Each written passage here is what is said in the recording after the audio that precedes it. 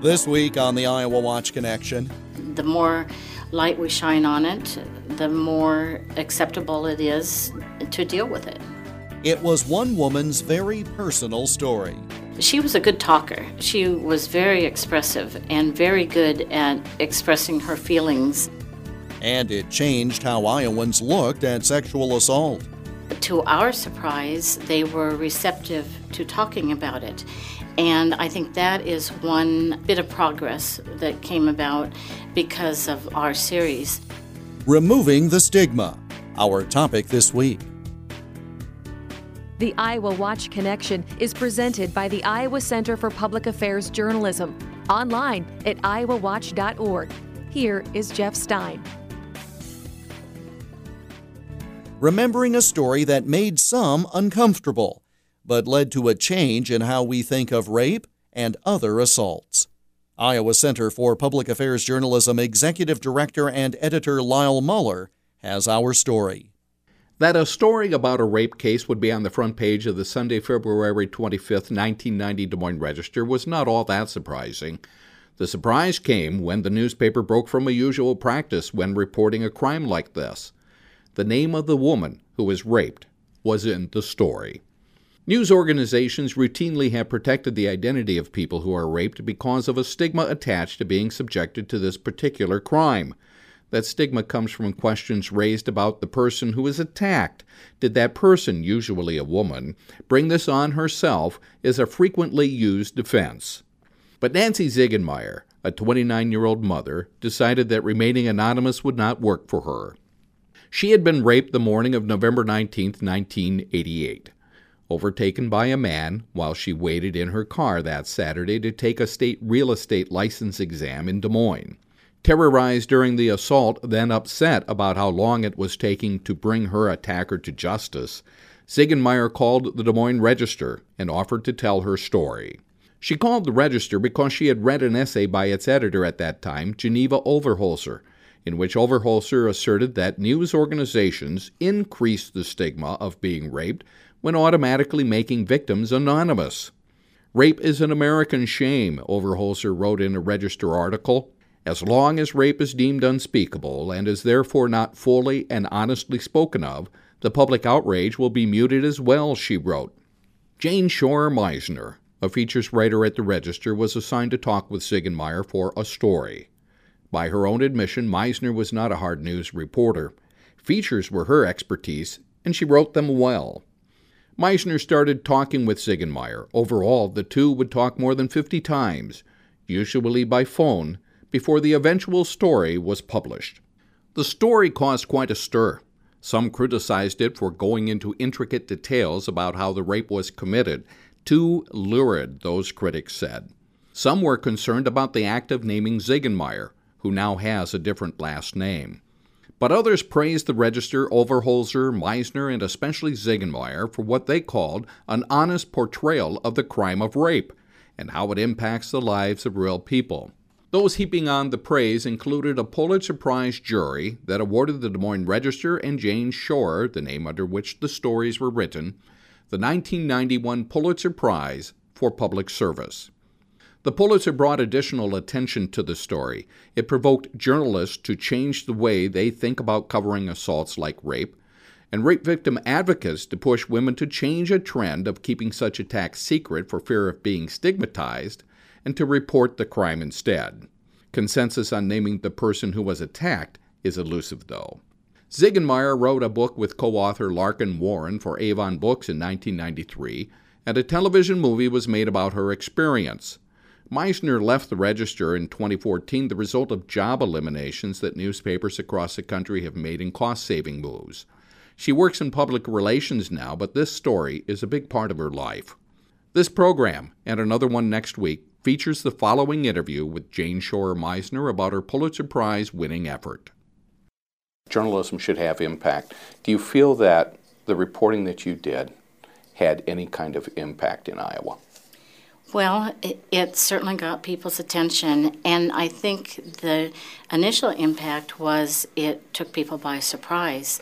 Back in 1990, when this series was published, people didn't talk about rape and rape victims, And when this article came out in the newspaper and was read by people across the state, they were surprised to see it.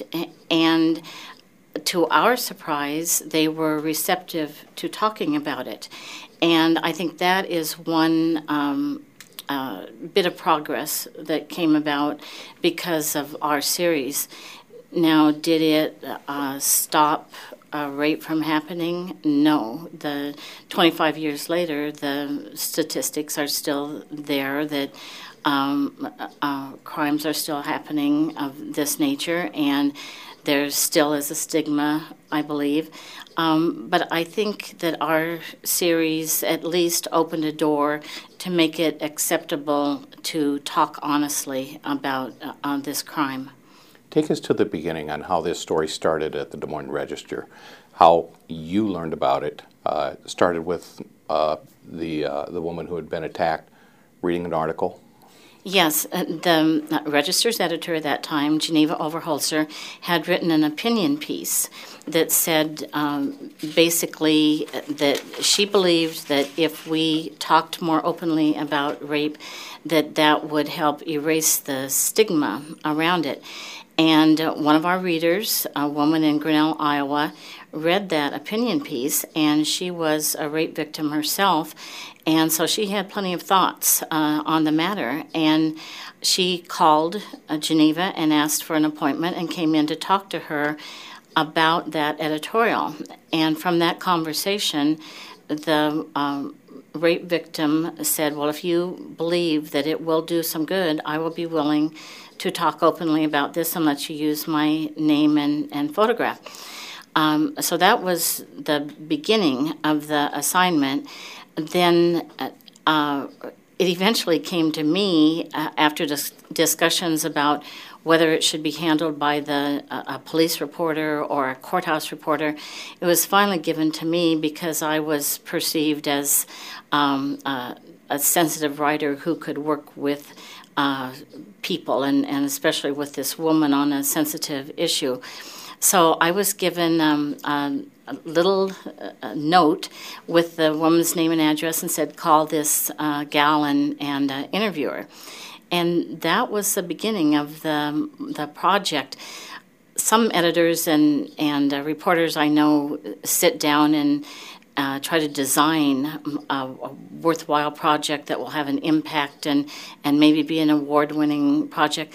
That's not how this one came about at all. We had no idea that this was going to be a big sensation. It became a series as opposed to just an article because the trial of the accused man was delayed over and over and over, and 7 months passed. And during that time, I was working on all my daily assignments, but I kept having conversations with the rape victim, with our source, and accumulated a mound of notes of what was going on in her daily life and what she was going through trying to process the ordeal.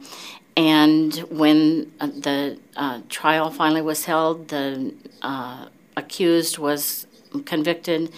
And then I sat down and wrote the story. Was going to lobby for 3 parts because I had so much material. In the end, I was given 5 parts. It became a 5-part series, so that doesn't happen to reporters very often. The Register took a risk by publishing it, I think, and broke new ground. Geneva Overholzer wrote, "Rape is an American shame. Our society needs to see that and attend to it, not hide it or hush it up." That was part of the whole article that she had written that had been seen. Had you been aware of that essay that Geneva had written? Actually, no. Not until I got the assignment and went back and read it.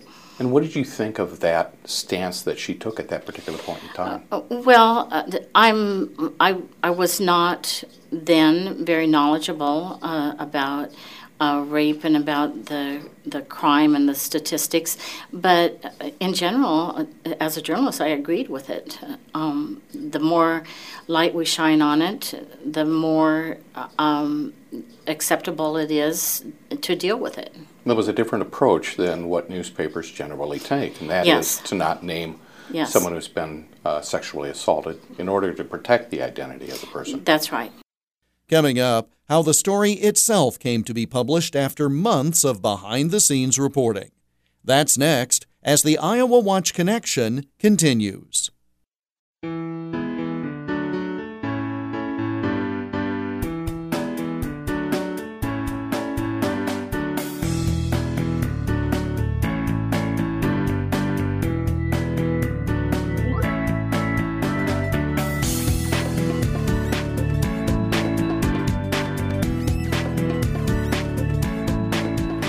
I'm Suzanne Benke, Executive Director at the nonprofit parent of this program, IowaWatch. IowaWatch is part of an exciting funding opportunity through Newsmatch, a national campaign supported by several notable foundations that care about nonprofit journalism. Newsmatch will match every dollar you donate right now so that quality journalism like IowaWatch can continue. Your $25 becomes $50 in support of in-depth, fact-based journalism. It is that easy. Please consider giving through this great opportunity by going to the donate button at the top of iowawatch.org. Again, iowawatch.org. And thank you for listening to our report today.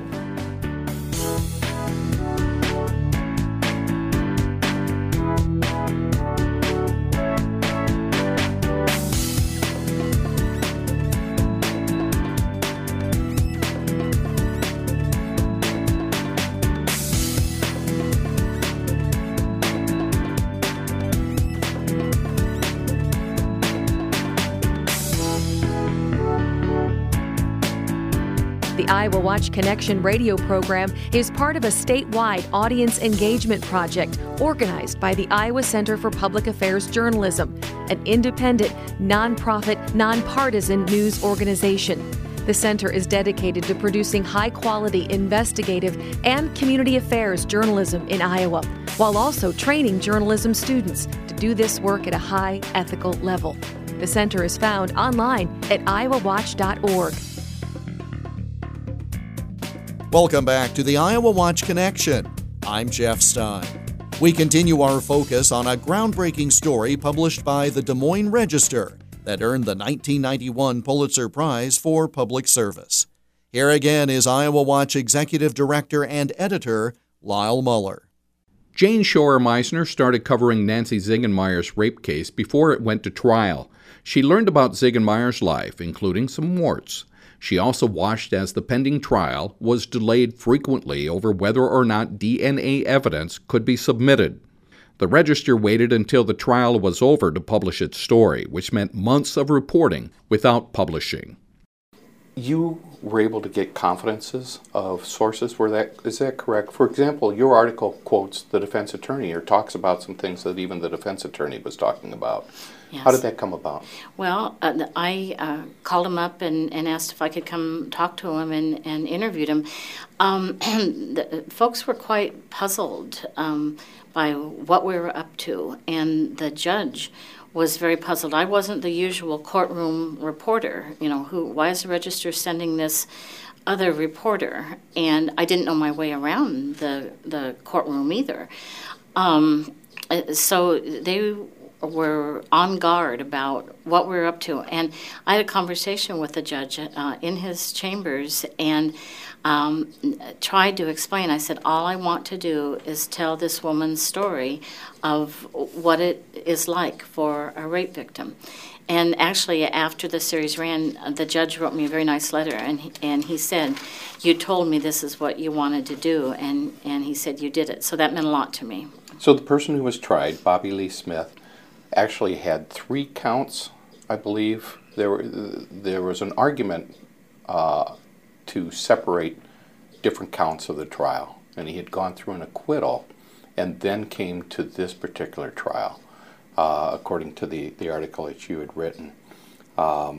And what I'm wondering about is the person who was assaulted and some of the mood swings she was going through during this. You had written in your article, quoting her, "I'm more of a victim of bureaucracy than I was of Bobby Lee Smith. At least he didn't do this to me for months."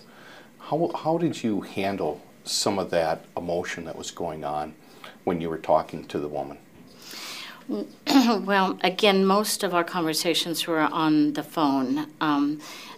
Not all of them, and especially at the courthouse during the trial, we were together.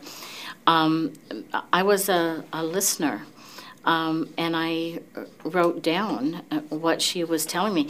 She was a good talker. She was very expressive and very good at expressing her feelings and emotion, and that's what came through in the story. So I was just a listener and did what a reporter was supposed to do. Now, when I went home at the end of the day, did it have an effect on me? Yes. It drained me. I have a problem with empathy, feeling what other people feel, and this was real hard for me. I have never pretended that I remained emotionally detached. I did not. I felt her pain. Hard because of the subject matter. Yeah. How did you divorce that from trying to step aside and write an article? I tried to do what reporters are taught to do, just report what happened. And that's what I did. I just started writing and wrote down what she told me. If I had opinions along the way, that was not appropriate to be in there. I just wrote down what she told me, what the other sources told me. Can you talk to us a little bit about what was going on then at the Register when this story was published finally in February in the 5-part series? What kind of reaction did you get? It was... the word that I think of is chaos, but it was all a positive chaos. My colleagues were so supportive and so complimentary. That was a wonderful feeling with all the messages they sent me in support of this. And right away, other media jumped on board, and the New York Times called, and NBC Nightly News called, and the phone was just ringing off the hook with other media wanting to know about this unusual story that we were running. Did you hear from women's groups? Oh, yes. What was that like? There was pro and con. One of the criticisms, which I think is valid, is that in our story, the rapist was a stranger, and that is not the norm. Most rapes are acquaintance rapes in one way or another. And so they said, why would you choose one that is not the usual type of crime? Well, we didn't choose that. We had a person come and volunteer, and we took what we got, and that happened to be the facts of her situation. We also had, a little criticism about the race. The accused man was black, and the victim was white. And so why would we buy into that stereotype? Again, we didn't choose. This is the case that we had to work with, and those were the facts of the case. Did you think about that when you were writing about how to handle those types of issues sensitively?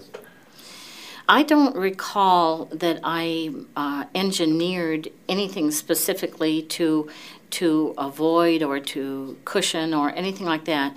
I just wrote it how it was. Straightforward Yep. facts. Yeah. Let it fall as it may. How about fact-checking? A lot of times in a case like this, a lot of fact-checking has to take place, and it's difficult because of the personal nature of what's happened. But at least did you feel like you had an advantage because of the trial and all of that, bringing out some of the facts and vetting Well, it? yes, the legal issues were all spelled out. I had confirmation of those through legal documents and through the court proceedings. checking out my source was a problem. This woman had come to us. We didn't know anything about her. And, the reporter always checks out your source. So I called some people I knew in Grinnell, her hometown, and tried to find out what I could about her as a person. And unfortunately, not all of it was favorable. She didn't have necessarily a good reputation in her town. And so we discussed, what do we do about this? And the editor decided, and I agreed 100%, that had nothing to do with this case, with this assault. And so we did not go into that specifically, although I tried in my writing to portray that she was not perfect. She was not, an angel. She was a regular blue-collar person. I'm Lyle Muller with the Iowa Watch Connection. I'm Suzanne Banky, Executive Director at the nonprofit parent of this program, IowaWatch. IowaWatch is part of an exciting funding opportunity through Newsmatch, a national campaign supported by several notable foundations that care about nonprofit journalism. Newsmatch will match every dollar you donate right now so that quality journalism like IowaWatch can continue. Your $25 becomes $50 in support of in-depth, fact-based journalism. It is that easy. Please consider giving through this great opportunity by going to the donate button at the top of iowawatch.org. Again, iowawatch.org. And thank you for listening to our report today. And that brings us to the close of this week's program. You can connect with us online anytime, iowawatch.org. You can still click on the Iowa Watch Connection tab at the top of the page to listen to all or part of this program again, or a list of stations that carry the program, and more. iowawatch.org.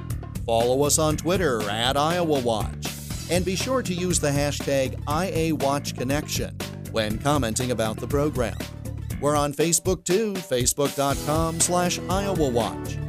I'm Jeff Stein. Thanks for joining us, and we hope you'll make the Iowa Watch Connection again next week. The Iowa Watch Connection is a copyrighted presentation of the Iowa Center for Public Affairs Journalism, which is solely responsible for its content. For more information about the center, including how you can contribute so high-quality investigative and community affairs journalism and student training can continue, go online, iowawatch.org.